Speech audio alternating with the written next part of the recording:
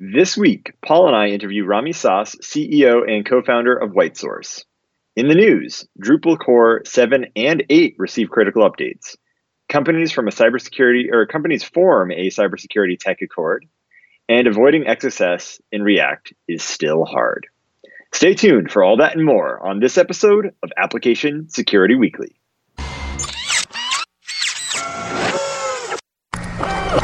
This is a Security Weekly production.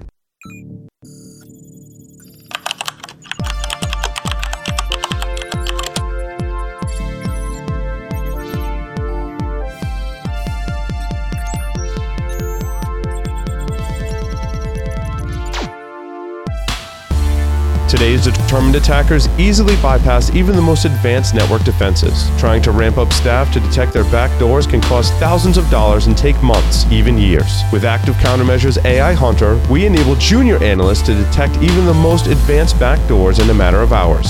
Sign up for a demo and purchase our product today by visiting activecountermeasures.com/ASW. Active Countermeasures. Make every analyst a hunter.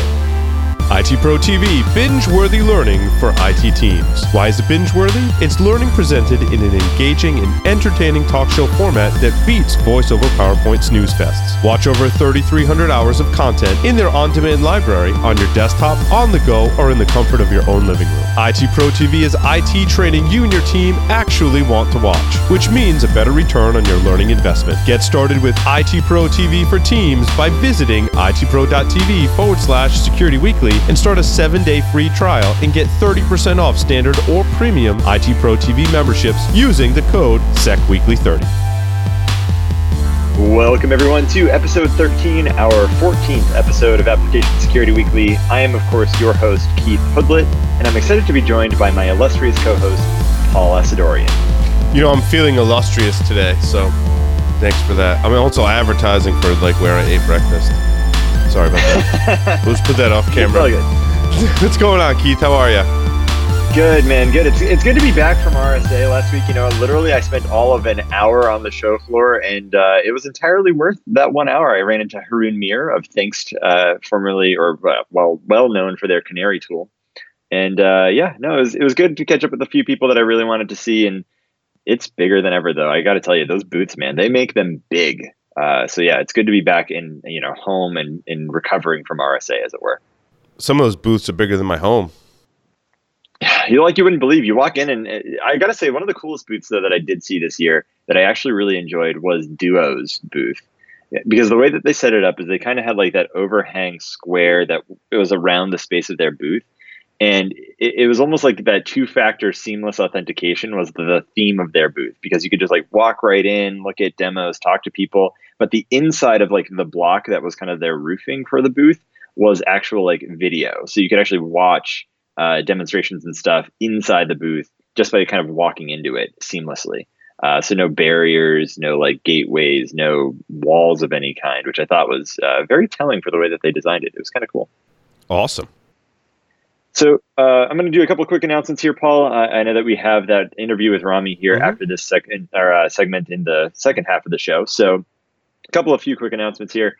First, go to itpro.tv and /Security Weekly. Use the code SECWeekly30 to try it for free for 7 days and receive a 30% off your monthly membership of the lifetime of your active subscription. Actually, I really like IT Pro TV personally. I think it's a great platform for learning things, especially in a bit of a more interactive way than some of the other traditional e-learning resources out there. So definitely go check that out. Also, check out Source Boston 2018 from May 9th to the 10th. Go to sourceconference.com and register using the code SW75WMKW to get a $75 off discount. Paul, you're speaking there, if I'm not mistaken. I think we've covered this a few times at this point. I believe I'll be there, actually. I'm hoping to be, honestly, depending on my schedule and how things go on that end. So that will be a lot of fun. Last announcement I'll make is we have content available on demand for securityweekly.com/on-demand. This material is available free to our Security Weekly listeners and subscribers. be sure to check out the State of the Penetration Testing report, or in this case, on-demand segment by BHIS. John Strain and that team is awesome. I'm a bit of a fanboy, not going to lie. So with that, we're going to actually start this week with the news, Paul, just because we have a lot of interesting things to cover based on recent events. And of course, RSA last week was no shortage of kind of, news that was coming out. Biggest one that seems to be going around, though, Paul, is Drupal 7 and 8 having some updates. Have you read anything about Drupal Geddon 2 in the news this week, Paul? Yeah, I saw that there was new exploits. I haven't looked into our new vulnerabilities, likely associated exploits with them. I have not really read into it to see exactly, what the fuss is all about. I do have some listener feedback on Drupal as we've been talking about it in the past couple of weeks. I haven't, consumed that feedback yet, but I will disseminate it on the show if, provided the person says, I don't want you to talk about this on the show. But I don't think I have anything new to share on Drupal other than there's new vulnerabilities, and I haven't read them. Sorry. No, it's all good. Don't worry about it. Honestly, this one is brand spanking new as of, I think, Wednesday of this week, honestly. So there was the Drupal Geddon 2 vulnerability that I think we covered back a few weeks ago on this show. That was interesting. But this latest set of vulnerabilities that were patched are considered kind of like the spawn of that Drupal Geddon 2 patch coming out more recently. So what ended up happening is Drupal 7.x, 8.4.x, and 8.5.x all got patched on April 25th with a remote code execution vulnerability that is actively being exploited in the wild right now. So it's CVE 2018-7602. And effectively what has happened here is that remote code execution allows for attackers to take over Drupal pages and servers. And so from there, they can do things like, put in malicious JavaScript, try to deliver ransomware, but also just, make them part of a botnet, build persistence and just kind of hunker down and wait. So one of the interesting things is over, the past several years, we've covered when major vulnerabilities are announced in major products or sometimes smaller products as well. And oftentimes what happens, and I think we even saw this with Spectre and Meltdown too more recently, and several other vulnerabilities, is the company discloses the vulnerability to the community. Then my theory is that others in the community or maybe other developers that are working for that company are like, well, that was really bad. Like there was a vulnerability, and like I wonder what other vulnerabilities we can find. And then like a couple of weeks later, you'll see another announcement like, oh, we found, or someone else found another vulnerability and we fixed it. I'm not sure if that's a good or a bad thing that happened. I mean, it's good that we're finding vulnerabilities and fixing them, but bad that we hadn't found them before, this like major announcement, and then kind of like not forced, but like made that road for the community to say, hey, come look at our software even more to see what other vulnerabilities you can find. I've seen this countless times in the past, Keith. It's a situation of where there's smoke, there's fire. And effectively, that's exactly what happens here, right? You find a little bit of smoke, you say, oh yeah, we put the kibosh on this one little thing. And then people are like, okay, so this is definitely a part of the code base that's maybe got some problems. Let's go dive deeper. Mm-hmm. And it happens in bug bounty programs all the time, believe it or not. I mean, especially when you have people that have a pretty wide open scope in their bug bounty programs, what you'll find is if they have one site that's vulnerable and you start enumerating all of the same, general pages, but you look at country-specific top-level domains, or even just some of their other instances where you're like, I wonder if they happen to be running WordPress or have a WordPress server associated with that address. And then suddenly you're like, yep, and there's WP admin and off to the races. So it definitely happens in the world of bug bounty hunting, and it happens, quite frankly, in traditional security research as well, such as the Spectre and Meltdown vulnerabilities. In this case, same here with Drupal, which is, if you find one bit of code that is probably bad, you can pretty much guarantee, not 100%, but pretty close, that there's probably more bad code related. And in this case specifically, what you actually end up having is the hashtag or the pound symbol character used in its URLs was what led to this flaw actually coming into existence to begin with. So to that end, they've basically mudged the way that they handled that input of that character in URLs, which led to the remote code execution, which in turn led to obviously the second set of problems that have come out.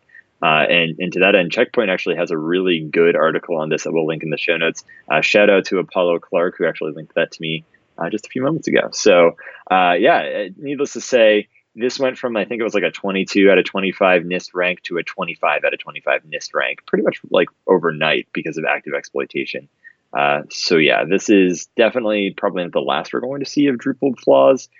People tend to get on a tear on these things for a little while, as you've pointed out, Paul. I don't know if you have any kind of final thoughts on that before we jump to the next story. I don't. Got it. That's all good. It's all good. So the next one that I wanted to cover was story number 2 under bugs, breaches, and more. Warning that the link does have an autoplay video or associated with it when you go there. So, but that aside, so effectively what happened is there was a company called Local Blocks. One word. It's a Bellevue, Washington company that had an open S3 bucket out on the internet found by none other than Chris Vickery, who seems to have a hound dog ability to find these things out on the internet and report them.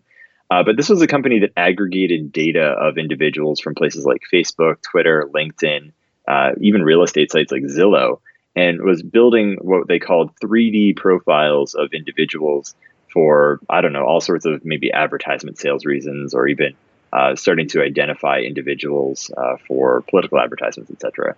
And what ended up happening in this case was Chris Vickery found an open S3 bucket that had a single LB dumps containing file that when unpacked to 1.2 terabytes of information on 48 million individuals. And it was human readable, which is even worse because there was new line delimited JSON data that was included as part of that, including physical addresses, employment information, job histories, as well as, of course, scraped Facebook, LinkedIn, and Twitter profiles. This is crazy, Paul, that we're getting into such a world where this can even exist. I mean, we've heard about this a lot lately. What are your thoughts on kind of this situation in particular? I mean, bad S3 bucket, no biscuit, but at the same time, it's like that they even can collect this stuff is kind of scary. Well, a couple of things. First, I think it's kind of that like high level privacy, oh my God, freak out kind of thing.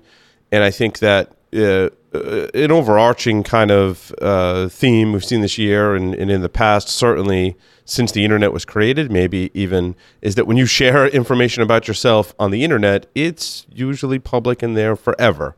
Now, certainly that has evolved greatly, and we like to think that the information we share with any provider, that they've told us how they share it, who they share it with, if they share it, when they share it, and you get the option if you want them to share it or not. Certainly Facebook is under huge scrutiny, for this and others as well. We like to think here at Security Weekly, we do that with people's data as well, right? Like if we get any of your data, we're very upfront with what we collect, if we share it, who we share it with, how long we share it, the whole thing.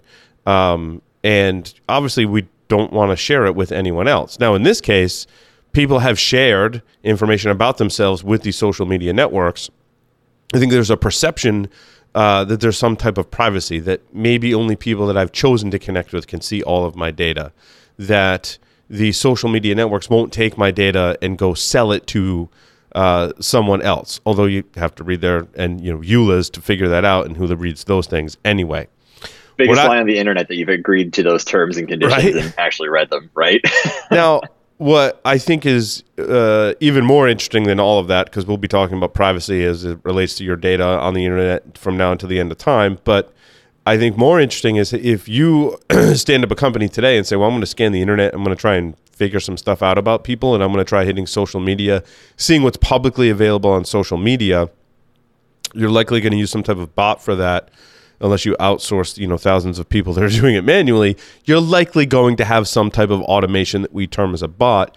We just did a webcast with Distill Networks that is product helps organizations who especially, of all kinds, but especially those larger companies. I'm not saying any of these companies are their customer, by the way, either. I'm just saying that their technology is designed to help companies. One thing that it does is help you block what they deem as bad bots. And so if they have done the research and discovered that there's this bot running around that's basically scraping people's profiles to collect a database to maybe go sell it, that's typically something that a large social media company is going to be like, yeah, no, that's not cool for a lot of reasons, and can actually block that traffic. Now, obviously, there's lots of ways to collect that data.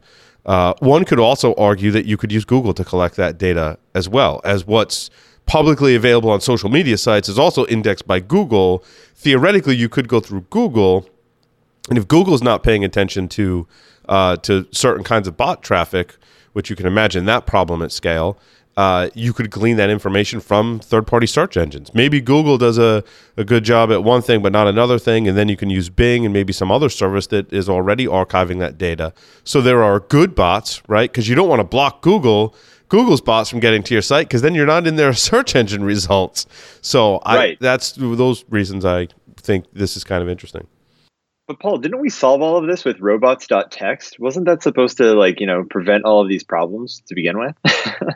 Yeah, it's funny. Rami talks about user agent spoofing, and he says there's actually a small percentage that don't change their user agent. He's like, but most bots today will actually emulate some specific user agent that is a legitimate browser, and more are emulating mobile browsers, as you and I know, and many of our listeners, right? Typically, the mobile website can contain vulnerabilities that the regular website doesn't. Also, your API that maybe your mobile application is accessing is exposed in the mobile app.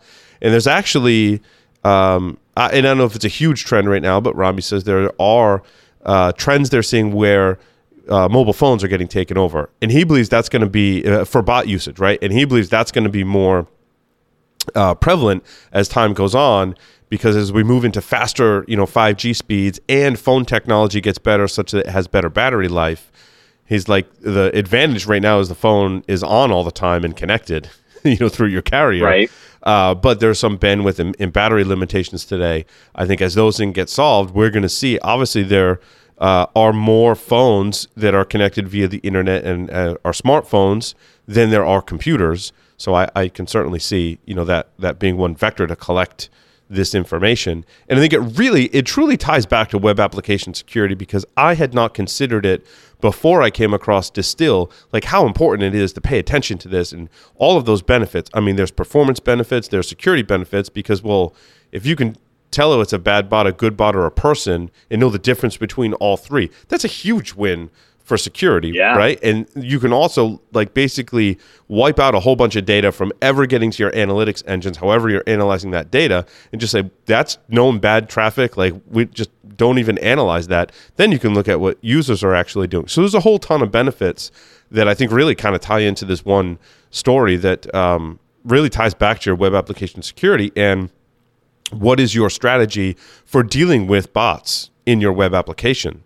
I think I still think that there's a lot of evangelism that needs to happen on this topic, because it's not often related back to application security.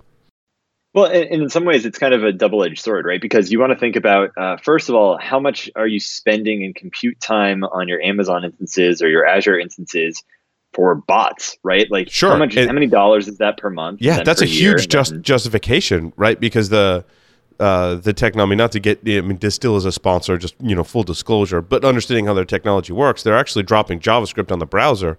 So if it's a bot or, whatever they're rendering it in, if it's Phantom.js or whatever, it's actually killing the connection before it goes back to your website. So like you said, Keith, a lot of folks are doing this research and implementing this technology, and one of the primary drivers isn't necessarily security. Sure, that's a benefit.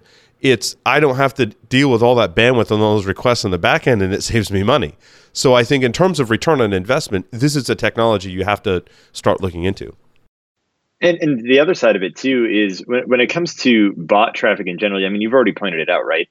You're going to get noise in that signal that you're trying to acquire to figure out what features are being used. And, are they using it less than we anticipated that they should be? And we want to make sure that they are, because we spent a lot of time and effort to build out this feature appropriately. Is it not as seamless and easy to use as we thought? Right.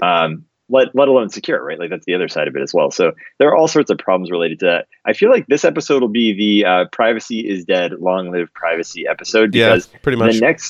The next story is kind of ironic, actually.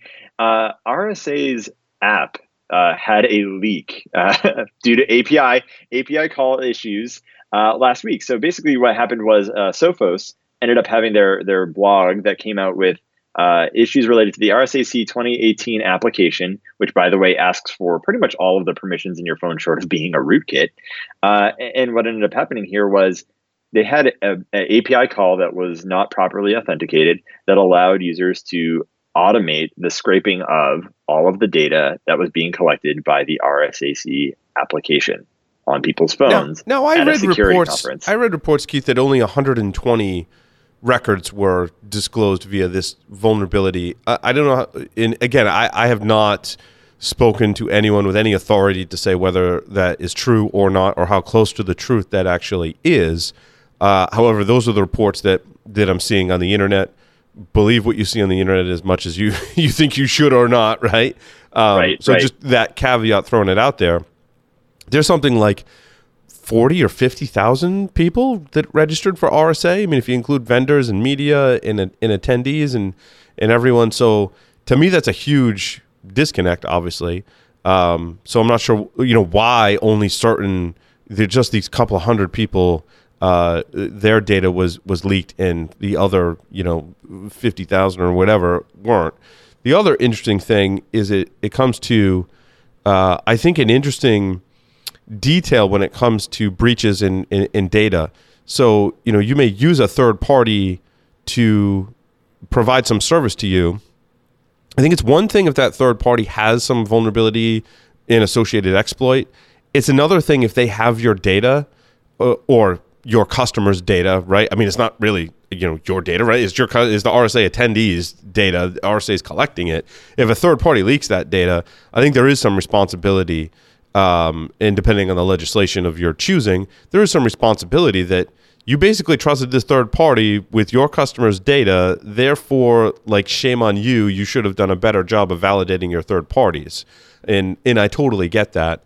I think that scenario could play out in a number of different ways. However, I don't think it translates to I've got a vulnerability on my website because I've got some other third party code, like Facebook code, that's in there. And if the vulnerability is in Facebook, I mean, that's really not my fault because I didn't say I'm giving data to Facebook and Facebook lost it. I think there's two totally different scenarios there when we talk about third party risk. And so data is one thing and data privacy. Vulnerabilities and exploits, I think, are a different thing.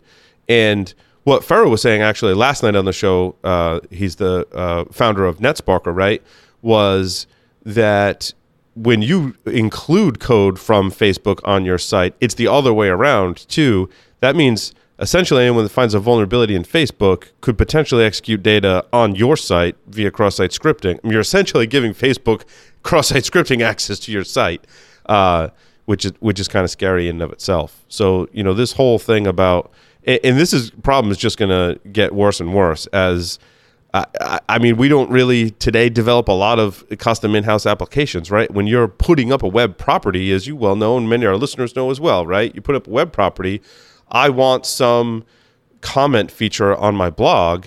I mean, most people don't even use what's included in the blog, right? You're using Disqus or you're using Facebook or some other third-party system that's essentially running code on your site. And so this all extends out into how much you trust your third parties and how you validate your third parties. Now, when we put it in the conference context, this is a very common thing for a conference to outsource, right? Conference happens once a year, maybe sometimes multiple times a year.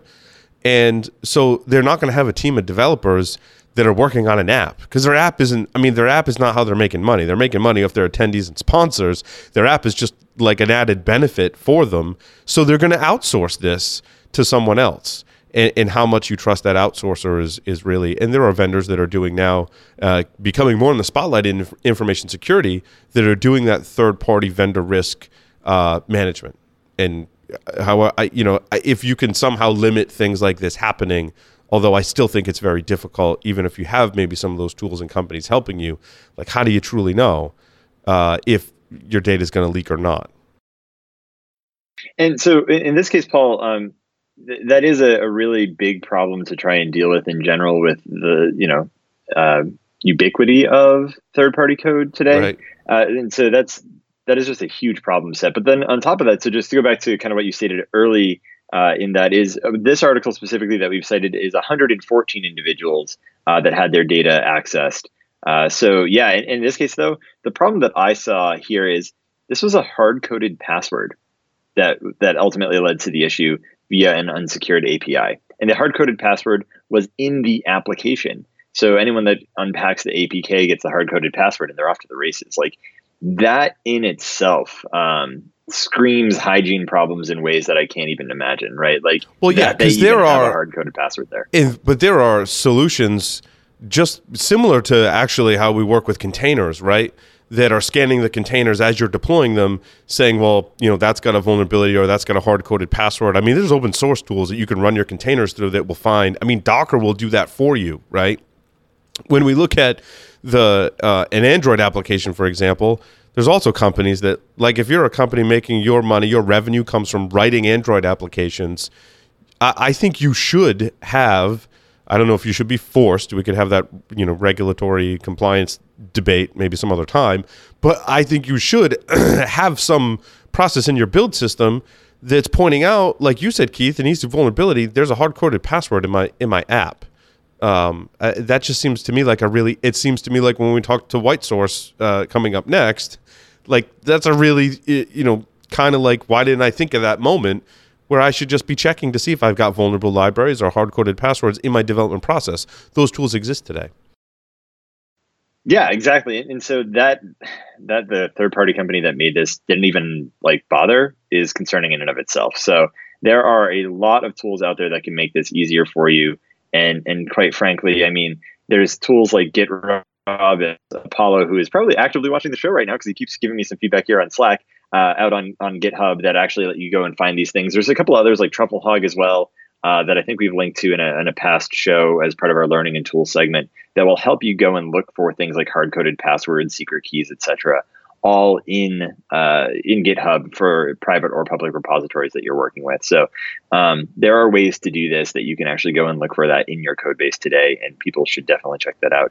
Yeah, and one other story that I wanted. I guess just one last note on that story, Keith. A great start is if you're engaging with a third-party vendor, a great question to ask them is how their development process works and they're remediating these vulnerabilities before they make it to production. Now, it sounds easy for us to ask that question, but typically, like if you think in this example, there was probably, someone whose responsibility it was to procure this app, and they're not an application or security, expert or even have enough knowledge to be able to ask that question and understand what the answer means. Like their job is completely different. And I think we've got some education to do, especially on this front of engaging with third parties, to make sure that people who are not security experts can ask the question and start doing some of the vetting to prevent this from happening in the future. You mean like a framework, Paul? More like a guideline or a standard? So speaking of kind of like guidelines and standards, by the way. And best practices? So there's a cybersecurity tech accord that was announced actually last week during RSA, signed by a number of large companies that basically came forward and said they're committed to 4 areas of kind of development and working together to make the internet a safer place. So some of those companies on the list, by the way, and I'm going to talk a little bit about a couple of them, are in this case Cisco, Cloudflare, Facebook, HP Incorporated and HP Enterprise, Microsoft, Tenable, actually. So they're on there. LinkedIn, which is now actually a Microsoft property. So interesting that they're listed separately. GitHub and Oracle, believe it or not. And so a number of big companies, CA Technologies as well as on there, and others. You can go out to the site that's linked under, I think it's story number, let's get the number here right. Story number 1 under the If You Build It section. That actually links back to the tech accord itself. These companies came together and basically said, look, we're going to commit ourselves to 4 areas that we want to make sure as technology companies we push forward and as a united front, which is strong defense. So a number of those companies probably have their work cut out for them, namely probably Microsoft and Oracle. No offense, which I think was really interesting and probably why you didn't see Google listed as part of that list. Capacity building and collective action. So it was kind of interesting to see this announced last week. It flew under the radar for RSA because of all of the noise that comes out of RSA. But it was interesting to see these companies come together and say, look, we agree to a non-aggression sort of feedback loop where we're not going to do aggressive or offensive research, and we're not going to help governments do offensive research for that matter. We're going to strengthen each other's and our own code bases and build toward capacity and collective action toward making the world a better place and a safer internet.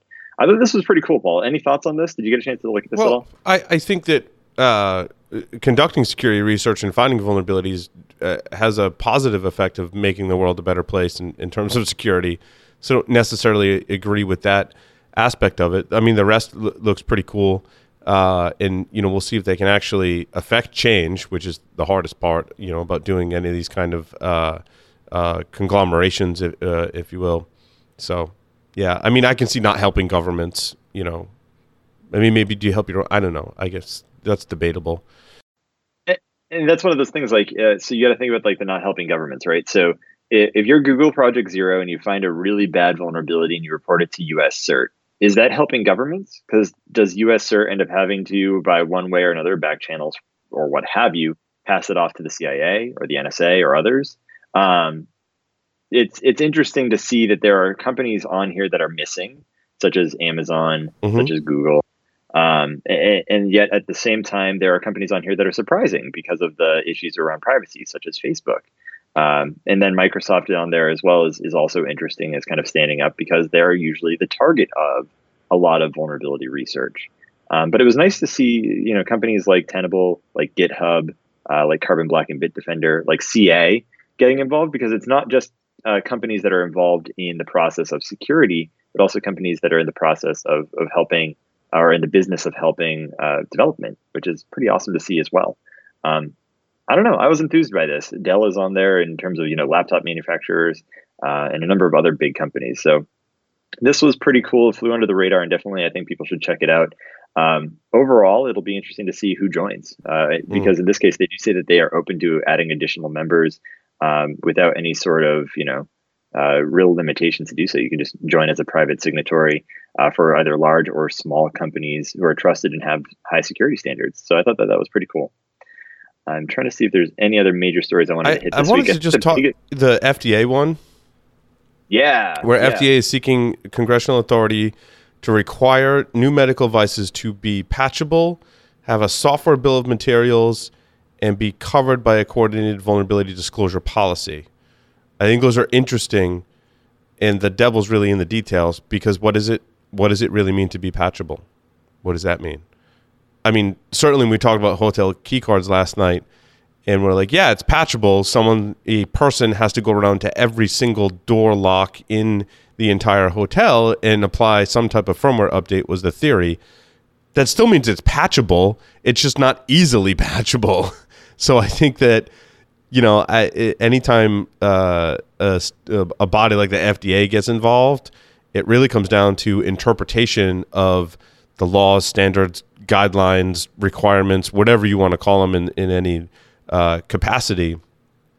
I think it's a good thing on the surface, but it really to allow companies to change, medical device companies to force them to change, which, I mean, regulation is essentially forcing companies to change if that will have, a positive outcome or not. It also has to be balanced with, not stifling innovation as well. And to that end, I think you're right. Being patchable and easily patchable are two very different things. And so I could see companies mincing words here where, yeah, it's patchable, but they have to send it back to us physically, right? And I don't know, how many people are actually going to do that? Like a big recall of that kind, right? Is it actually going to happen? Are they going to send out USB devices in the mail, heaven forbid, to get people used to that, bad update or bad patching process as a result? I think there's room for opportunity here, but there's also room to do it wrong. And as I've heard from others in the industry, the FDA tends to provide, guidance, but they don't really enforce. Well, they do enforce, but they don't necessarily say, here's the guidance on this, but right. They don't necessarily follow up with the enforcement mechanism associated with that guidance, right? The thing that I thought was kind of interesting as well, though, is the software bill of materials is kind of like asset management for the software that you have in your applications, which is not a trivial thing to solve necessarily. But I think that there's definitely room and opportunity here for businesses such as White Source and others Yeah. to go in and say, hey, not only are we providing you like insight into vulnerabilities in your third-party libraries, but here's your bill of materials of the things that you've used, either third-party or even built in, that can give you an idea of functionality that you've put into your application and where that lives, which would be cool.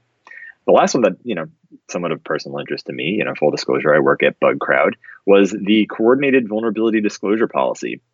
Seeing that the government has run bug bounty programs, the adoption and the guidance by an entire industry sector or for an entire industry sector, such as saying, thou shalt run a coordinated vulnerability disclosure policy, is good for business, but it's also really good for researchers out there that find vulnerabilities in products and need a way to report them that doesn't cause them to be, put in jail for years on end because of CFAA violations, or hit with incredible fines that they have to pay to the company when they do it as a civil suit as opposed to a legal or federal suit. So that'll be interesting in and of itself if they give any sort of CFAA, clearance or authorization for any sort of testing that has to take place with medical devices. That is yet to be seen, but it'll be interesting to figure out what happens with that. And with that, Paul, unless you had anything to add, I think we're actually over time for this segment. So any last thoughts before we skip into the next segment? The off-topic story from last night, Keith, I don't know if you caught it. I know you weren't on last night's show, but I didn't talk about it on last night's show. And I don't know if you saw this in the news, but there was a case of super gonorrhea. I don't know if you... I saw that term and I cringed. I was like, wow, as if like gonorrhea isn't bad enough. There's super gon. But essentially what it boils down to is there's a strain of this virus that was resistant to antibiotics. There was a case in the UK, and they ended up finding antibiotics to treat this patient, but they were documenting how it was resistant to a lot of other antibiotics that normally work. And, I think, of course, we kind of think of the parallel between malware and, different types of viruses. But I thought that was kind of interesting. And if you saw that and you're probably immediately kind of grossed out when you hear the term super gonorrhea, you're not alone. I was immediately thinking of Johnny and his Hot Wings experience last night, quite frankly. But with that being said, it's interesting to think about this problem set, because effectively every time you come up with a better mousetrap, the mouse figures out how to get that cheese a different way, right? And so this is the world we live in, both physically from bacteria, viruses. The flu this season was incredibly bad, for example. And then at the same time, we see it replicated in what we do professionally. Like, people are getting better at delivering malware or ransomware. People are getting better at finding vulnerabilities in code bases. And to that end as well, code sharing is a very real thing, and it happens quite a lot. And just really quick along those lines, I think medical, and those that have watched the show for some time and shows on this network know that medical analogies that translate into security, I'm not a big fan of, really, kind of like at all, right? And this is also it is a bad example as well, because when we look at malware, for example, that's infecting systems, it may just be laying dormant and it may be causing harm, and we don't find out, maybe ever, or maybe in a really long time. And sometimes we do find out, but the scarier strains of malware, if you will, are ones that we don't necessarily find out about or understand the motive. And in fact, in the medical case, we covered a story in the network this week, and I don't know if you saw this one, Keith, but it was researchers found that there was malware on X-ray and MRI machines at hospitals. And they're like, it wasn't exfiltrating data or, trying to get PII or personal information of any, or patient records. It wasn't trying to execute ransomware, and it wasn't trying to mine cryptocurrencies. And they're like, so what was it doing? And to me, that's the scariest form of malware, right? Is we can't determine the intention of the attacker, but we know they've gained a foothold into medical devices. And to that end, it could just be a jump point, right? That's all it really ends up being, is that it was on the network as a way that you can move around in the network.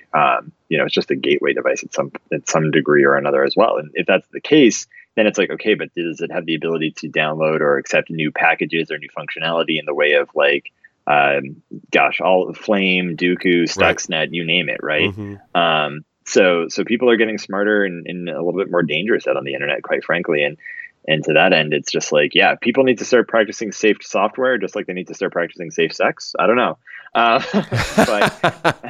it's a great words of wisdom from Keith. What can I say? I too was once young and in middle school and had to go through that educational course, just like many other people. So with that, I just want to say that we're going to go ahead and take a short break, come back to a pre-recorded interview with Rami Sas, CEO and co-founder of WhiteSource. Stay tuned. Layered Insight is the industry's first embedded security approach for containers. Trusted by Global 1000 enterprises to secure their containerized applications, it's the only solution that requires no root privileges, has zero dependency on the underlying infrastructure, and is fully portable across any container environment. Unified DevOps and SecOps, enabling the rapid development of containerized applications without worrying about security. To learn more, please visit layeredinsight.com/ASW. Innovation's a funny thing, in a cosmic sort of way. While it drives your business forward, it also exposes new risks that can slow you down.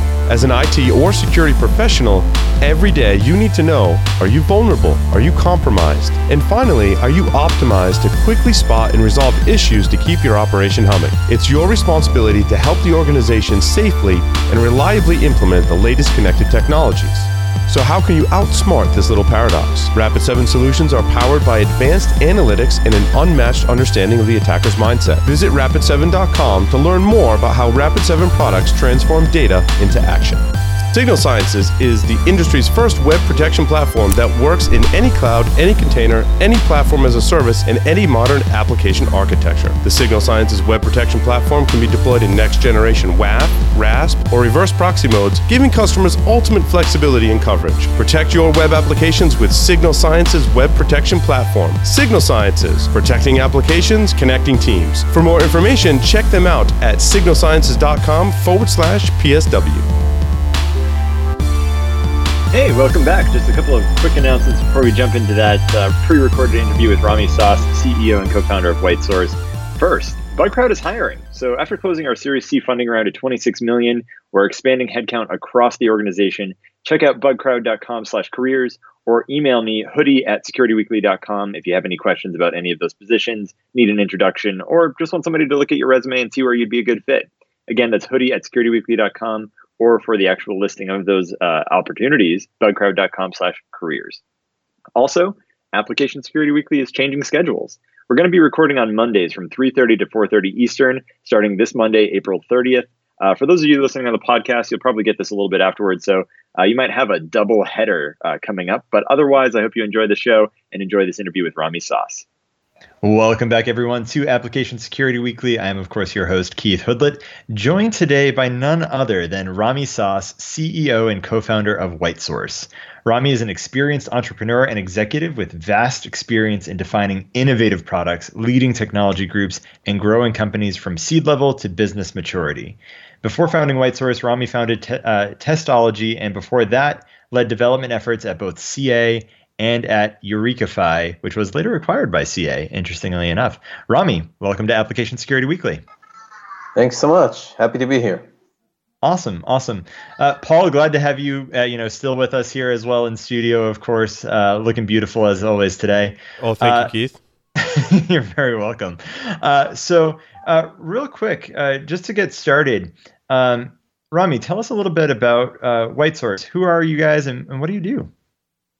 So we're a relatively mature startup company that helps software engineering teams keep track of their open source usage and then alert them to known security vulnerabilities in the open source components that they use, help them manage compliance and licensing issues, and many other open source related data that we provide and issues that we help them track and risks that we help them mitigate. Awesome. Let me also, so I'm going to go back and get a little bit of your history here, but how long has WhiteSource been a company? When were you guys founded? Almost 7 years ago. It was back in 2011. Awesome. And there's been quite a lot of change over those 7 years, I'm sure, that we'll have fun talking about here. But a little bit about yourself. When did you get started in software development, and when did you kind of find that security was a part of that you wanted to explore further? Right. So I've been writing code since I was 14. So back in I think it was the 8th grade or something like that, I joined sort of the computer society in my high school and was hooked. And, I was this teenager who started building computers from scratch, buying off little pieces and assembling them myself, and then started to write code on top of that computer and have been coding ever since. My first encounter with the security world was actually at Eurekify, where we were developing an innovative system for role management as part of a broader identity management security issue, where I also met my current partners who at the time were leading the company, Ron and Ozzy. They were the founder and CEO there, and sort of opened me up to this very interesting world of cybersecurity. That's awesome. One question that I do have as a general follow-up, and I want to make sure Paul gets an opportunity to ask some questions as well, but in your opinion, since you've been doing this for quite a while, both from writing software and now obviously in the security space, and have been in the security space for some time, in your opinion, what do you feel has changed the most since you've joined the industry? Well, practically everything's changed. I don't think anything stayed the same. I think it's a very dynamic and rapidly changing kind of arena where you always have this arms race going on between hackers and attackers and the people who try to stop them and companies who try to come up with solutions. So, any given year on your calendar will bring with it a lot of changes, a lot of new ways, new innovations, both from the attackers who keep thinking up new ways to hack into systems, and on the defense side, coming up with new systems and new methods and practices to try and protect the people and assets from these attacks. That's awesome. Paul, I don't know if you want to dive deeper on that. I do have a few other questions here as well for Rami. I had a question based on some recent news and certainly news articles that we've covered in the past where a large company, and I think in the most recent example, it was Linksys maybe, or Belkin, or one of those companies, someone essentially discovered that they were using open source software and hadn't disclosed that.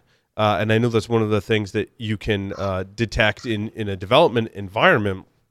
What's the risk for a company if they end up using open source software and unbeknownst to them, they're using it and they haven't disclosed that and released their changes out to the public?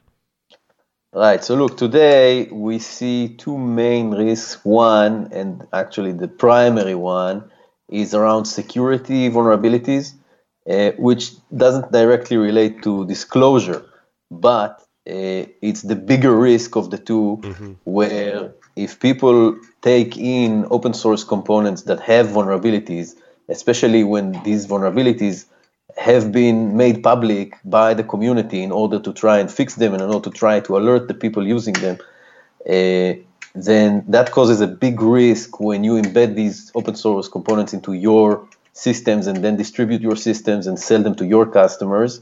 And the second risk goes to what you are referring to, is around licensing, because open source, in order to even be open source, has to come with a license attached to it.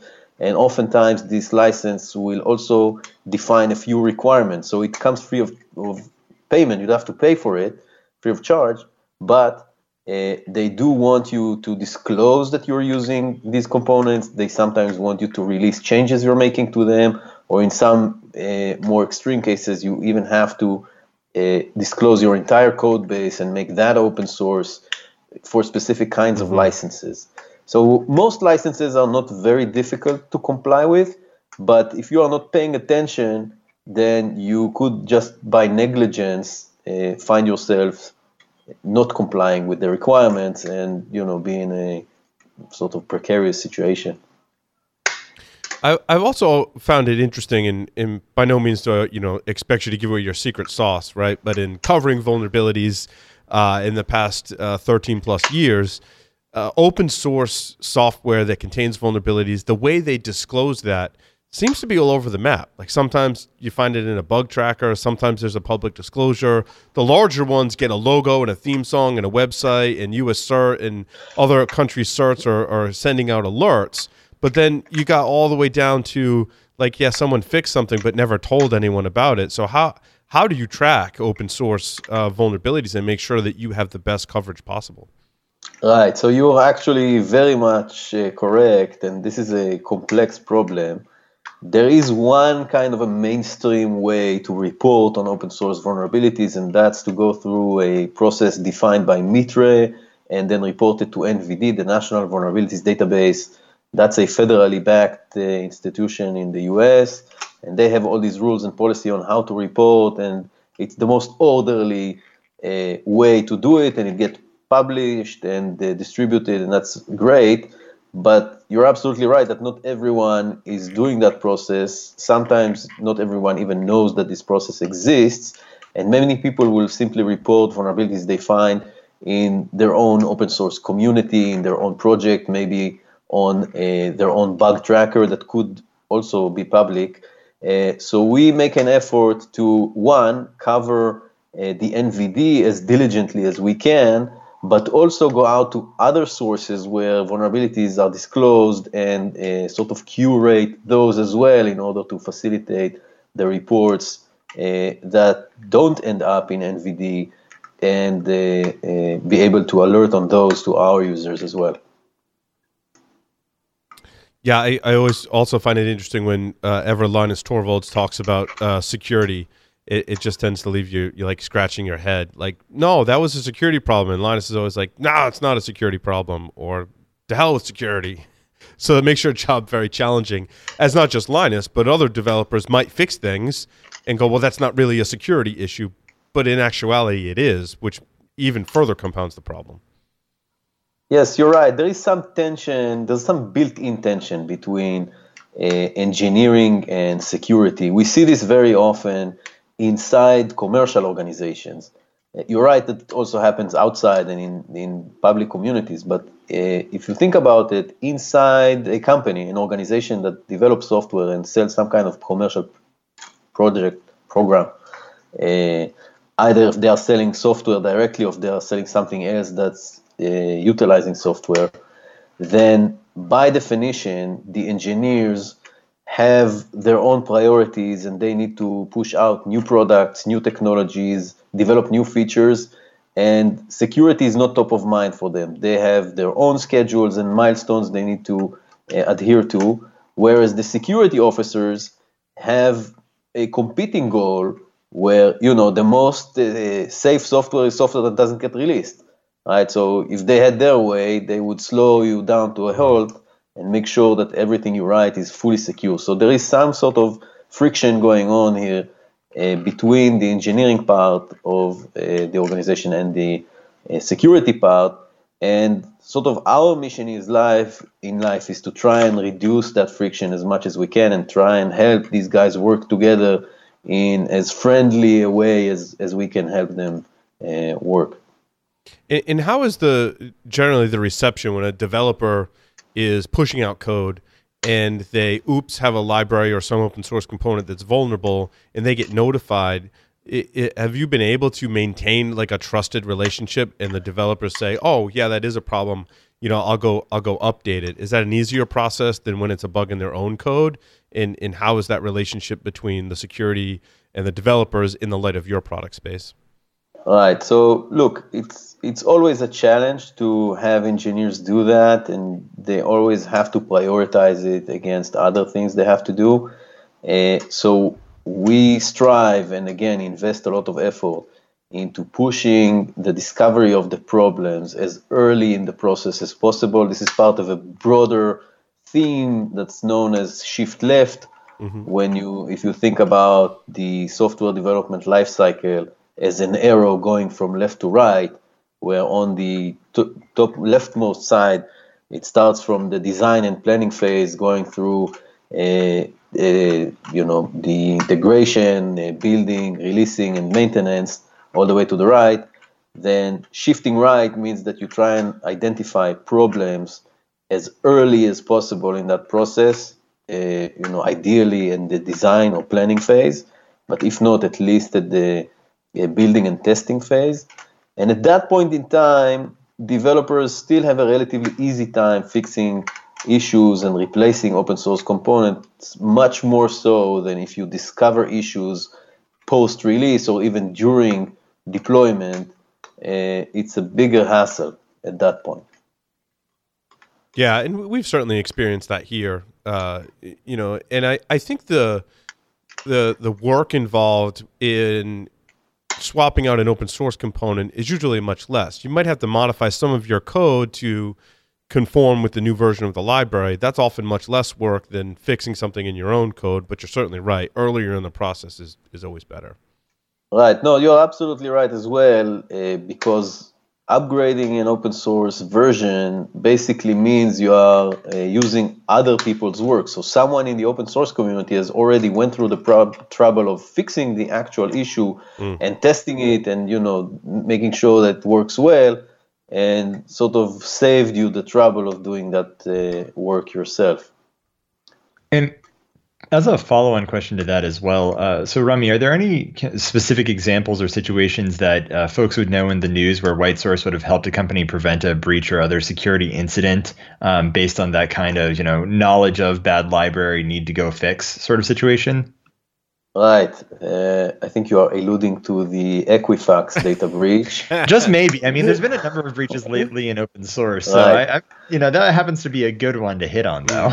Yeah, I think it was very prominently displayed everywhere, basically, and is very well known. Maybe the most well-known breach that's related to open source, and we now know that it was traced back to a known vulnerability in a very popular open source component that I am sure is used extremely widely by, I would dare say, most organizations in the world even. And it sort of blew up in Equifax's face, even though I'm pretty sure they are not special. They are not especially negligent or did something that's horribly wrong by comparison to others, but they did suffer horrible consequences. And also the vulnerability isn't that special. There are many similar vulnerabilities in other open source components, and it's not that difficult to fix. So there were patches available and newer versions available, and you just needed to know about it. You just need to know that you were using a vulnerable components, and then the mitigation was relatively easy. And so based on seeing that and other vulnerabilities that have come about lately, are there any strong trends as an organization, especially as you're looking into open source libraries and their use more broadly, are there any trends that you're starting to recognize or observe as you grow as a company? Right. Look, the main trend we're seeing is that more and more companies and more software engineering teams in general become increasingly aware of this issue and become more sensitive to the kinds of open source components that they allow themselves to take on, and become more selective and try to keep track of these components while choosing them and while embedding them into their software. So we see a strong trend today of people starting to take note of what open source they're using, make sure it's high quality, make sure it has good pedigree, and even track it moving forward after they may have made their choice and embed it as part of the software to stay informed of new vulnerabilities as they are being discovered. Yeah, Gotcha. I found it interesting, as a penetration tester. I would love it when I discovered that there was some kind of open source component in the application and it's vulnerable, because I have access now as the attacker to all of those resources. I can go look at that open source code. I can find information about the vulnerability. I can probably find an exploit or two or three, for that particular problem. And because the organization may not know that that component's in there and know that it's vulnerable, it ends up in the application. And I think that's a higher risk oftentimes than a bug in some kind of custom software that they have. I'm sure you share that opinion, but in terms of risk, these tend to be, I think, higher risk for some of those reasons, correct? Right. So there's kind of a balance of risk here, or different distribution of risk factors between commercial code and open source code, where in commercial code, I think overall there are more vulnerabilities and they get fixed slower than open source communities tend to fix their code. But because they are not publicly known, they are not as exploitable. So while open source vulnerabilities are more scarce, they are much more easy to exploit because they are in the public domain, because you have access to the code, because an attack has already been well documented and you can just copy it. So yeah, I agree. So with that, just to confirm as well, for White Source, where do you folks fit into the DevOps process? Does it end up being called as like a Jenkins job after the code has been committed to a code repository? Are you somewhere sitting between the commit to the code repository and then actually like having it land in the repository? Where do you folks actually fit in terms of implementation as part of that tool set and that chain of development? Right. So we actually have a very broad range of different plugins, native plugins to various development environments, including build and CI servers, but also various different repositories and also bug trackers and others. So we try and let our users have as much flexibility as they want in plugging us in. We would normally recommend doing it as early in the process as possible and also in a continuous fashion. Normally, on average, the user would install it on their CI server and have it part of their CI process to get continuous coverage. And that works pretty well. So if it's part of your Jenkins build, then you're in pretty good state. Awesome. Given that all the trends that you're seeing and the changes that you've experienced over your career in security and in development, what do you think the future looks like in this space, specific to open source software and vulnerabilities as they might be presented in open source software? All right. So I think it's going to be very interesting. You see a big trend in security to go back, because essentially all security, any cyber kind of security or other, at the end of the day is protecting some piece of software. So I think more and more people will try and go deeper inside this sort of outer layer and try and reach the actual software that's being protected and make sure that it is developed in a more secure fashion. And to do that, I think more and more people will need to start using tools that will help them achieve that goal and cover both potential security issues with the proprietary code as well as known vulnerabilities in the open source part. And I think a big part of what we will see coming in the future are more ways to help you prioritize which vulnerabilities you need to fix first, because even essentially any kind of security scanning solution, doesn't matter what kind, will give you a report of many different potential vulnerabilities, and usually it will be more than you can handle, or practically always it will be more than anyone could reasonably be expected to handle. And I think a big part of improving the security of your application will eventually revolve around the ability to prioritize these issues and make sure that you are mitigating the ones that are more severe on the one hand, but also the ones that really have an impact on you and your software and are not just lying in some piece of dead code. It could be a real vulnerability, but it never actually gets called from your application, so it doesn't really affect you. So I do have 5 final questions, but before we do that, Paul, do you have any follow-up questions that you'd like to ask? Rami, if people are interested in checking out your software solutions, is there a demo or a free trial, or can they schedule some time with someone to get a demo? Like, how does it work? If people are listening to this and they're like, "Well, I'm really interested. I want to know more," what should they do next? Sure, you can just go on our website and leave your information, and we'll get back to you to schedule either a demo or an evaluation. Whatever, we do that all the time. That's awesome. And I do want to say that I've spoken to some of your customers by just sheer luck, happened to run into one of my friends that works for a company, and they said, well, we picked up this solution. And I'm like, how do you like it? And he had nothing but good things to say. He said it was awesome. So you passed the evaluation test. When we talked to our friends in the community, he was very happy with your solution. So that was good to hear.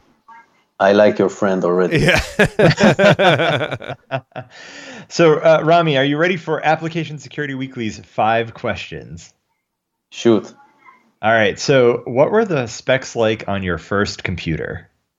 It was a 386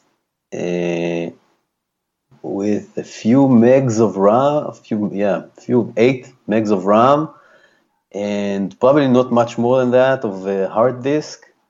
And it had 2 floppy disk drives. Really? Wow. You were having 2. You were the cool kid on the block if you had 2. Yeah, because some of the games or the applications you ran, you had to switch disks. Yes. And Yep. Right. You couldn't do that with just one drive. That's awesome. No, that is, man, that brings me way back. So then from there, Rami, what programming language did you learn first? And if you write any code today, what do you enjoy writing in today? So I think the first one was Pascal, which in all honesty, I didn't really like that much. My favorite is Java, and I've done most of my professional career writing Java, and I love it. It's awesome. It's on 3 billion devices worldwide, or so I hear. So you definitely a lucrative market for Java development. So here's a controversial question for you, Rami: Vim or Emacs, or in this case, maybe Eclipse? Yeah, look, in all honesty, I don't really care. I only had to do either during my university studies, and never looked back. I didn't use them before, I didn't use them after. I didn't find that to be a great experience, and I don't care. Sorry. No apology necessary. You know what? I definitely would want to stay out of that holy war, as it were, for developers. So that by all means, I wouldn't want to get in the middle of that either. So then let me ask, and it sounds like this Java might be the case as well here, but for people that are starting to learn programming today, what language or languages would you recommend that they pick up? So look, I think Java is a pretty safe choice, and I don't see it going anywhere. But if you really want to sort of hope on a big trend that's going on now, I think NPM is very hot right now, and for good reasons. It's very interesting and has a lot of potential, and I think even though it's been growing like crazy, we will still see growth in that area over the next few years. And if, depending on exactly what you're trying to do or what your favorite kinds of tasks are, maybe also Python is Python nice. is the big one as well. Yeah, Paul and I both develop in Python. I'm actually, I've learned a bit of JavaScript myself and worked with some of the different, libraries, frameworks, languages that are around that world. And it's definitely growing faster than I think anyone can realistically keep up with. Final question for you, Rami. Who would you nominate, or what topics would you nominate that we cover on a future episode of Application Security Weekly? Yeah, I'm going to be a little obvious here, but I think AI is becoming more and more interesting, especially around security and what security companies can and should be doing with it. And that's one. And also, not very creative one, but something that I think it deserves more attention is women in security and women in the software engineering industry in general is also something that deserves, I think, more media coverage. Absolutely. I couldn't agree more with that. Especially, I was really excited to see, just kind of off the cuff, Parisa Tabriz from Google is going to be giving the keynote at Black Hat this year. So I was really excited to see that as well. And yeah, there are a number of people, especially like Jesse Frizzell from now, I believe, Microsoft, from the Docker community that I've wanted to get on the show as well. So hopefully we can start to get some of them involved in Application Security Weekly. Well, yeah, and my advice on that topic, just to kind of chime in too, is, I signed my son up for a programming class, and it was all boys in the class. And kind of my public service announcement is, if you have children, regardless of gender, encourage them to get into software engineering, because I think it's really important to start that at a very young age. I think my son was 7, and that was the same age that I started programming, was at 7. So when they get to that age, I strongly encourage, regardless of gender, to get them involved in the field. All right, so my daughter is 6, and I'm trying to get her started now. There you go. Good job.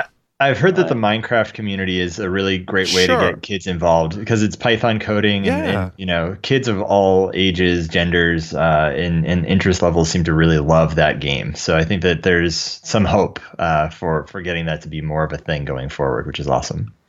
I'll get one for my daughter. There you go. Yeah, Minecraft. Go ahead and grab it online. It's a lot of fun, and I think Larry's kids also play on that as well. So we talk about that quite a lot here on the Security Weekly Network. With that, Rami, thank you so much for joining us, and thank you everyone for joining us this week for another episode of Application Security Weekly. Remember to git, commit, and stay classy.